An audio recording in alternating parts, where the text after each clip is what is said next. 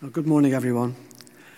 One of the things I especially look forward to as a member of St. Luke's is the making and exhibiting of the stations that we do around Easter time.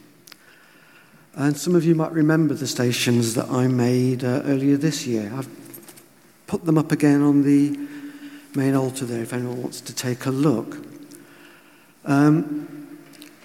It was made in response to the theme set by Meg, which was Hope Carriers. And what I've made is mounted over a set of rather old and dilapidated traditional paintings of the stations.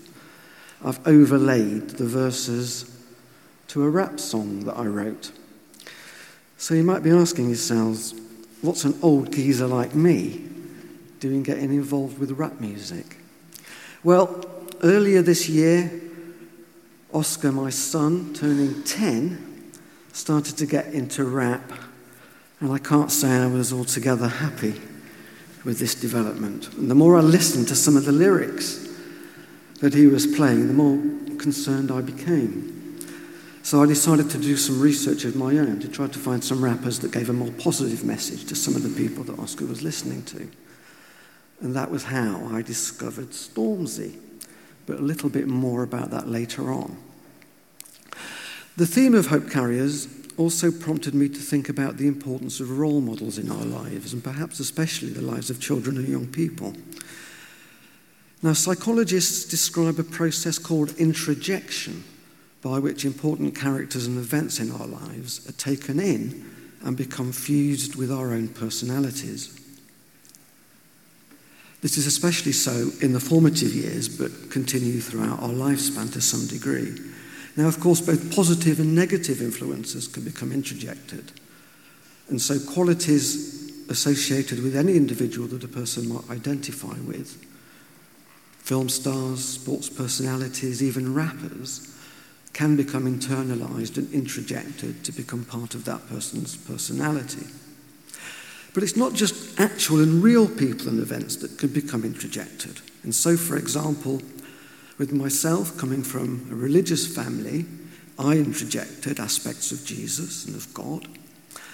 And I remember that as a small child, when we said our evening prayers, we had a little prayer to our guardian angel. And so I learned to believe in her, and through the psychological process of introjection, she became a part of me.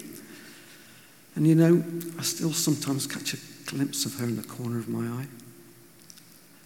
But returning to the Stations of the Cross that I made, I started imagining what kind of rapper might Jesus be if he were here on earth now? Or what kind of rap might he deliver in response to the challenges facing us today? And the image of Jesus that I imagined was the one described by John in chapter 2, when he tells of how Jesus drives the money changers out of the temple. So what I saw was an angry Jesus filled with a righteous rage. And then I imagined that angry Jesus, if he were here now, in our time as a rapper, and how he might respond to the things happening here right now. But this is just one of many images of Jesus that I have introjected. So, for example, as we heard in the gospel reading, and as we prepare for Christmas during this period of Advent, our minds turn to the image of the infant Jesus with Mary and Joseph. And the first line of the rap that I wrote tries to reflect this. It goes, "You all think that you know me because you read the book. So go turn them pages, go take a look."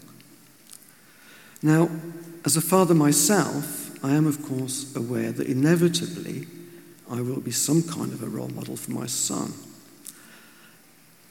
And I left having a family rather late, and Oscar frequently and gleefully likes to remind me that I'm the oldest dad in his school.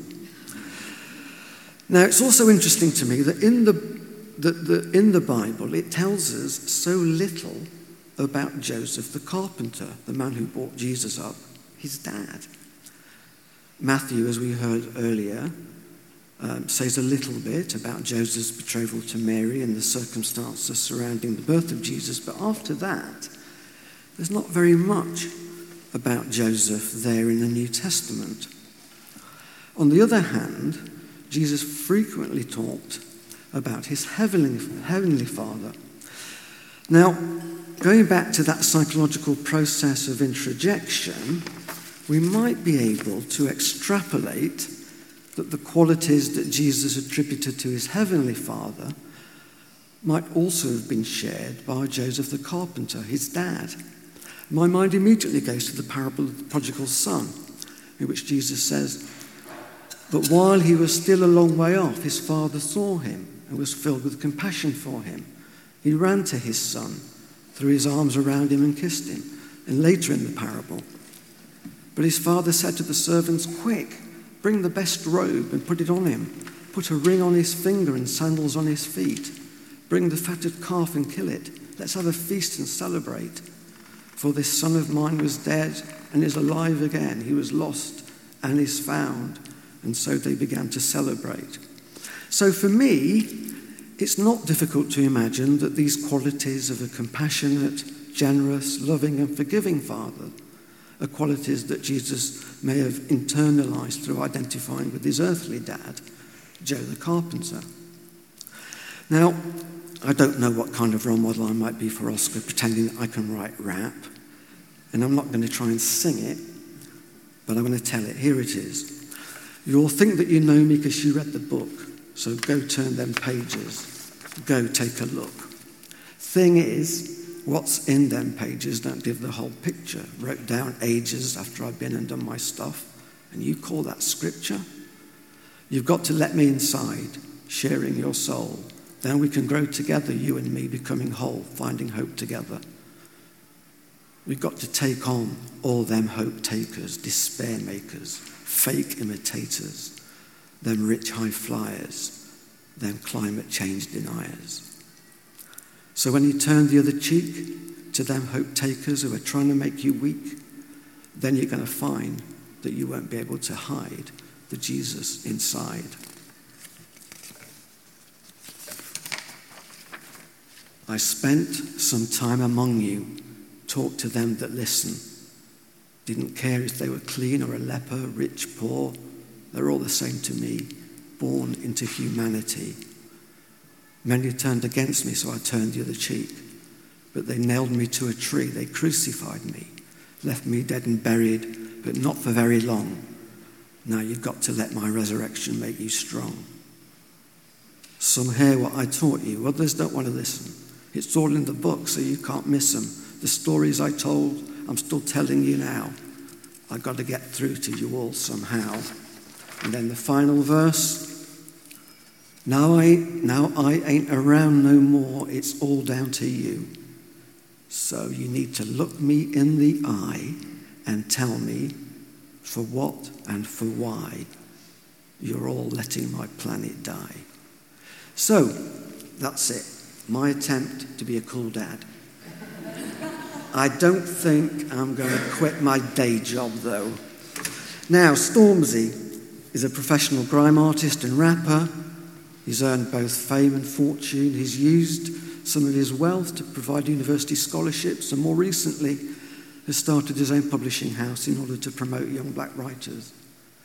He does not shy away from controversial issues in his rapping, and underlying much of his output, there's a strong Christian ethic. He takes the responsibilities of being a potential role model seriously, I think as reflected in the title of a recent single.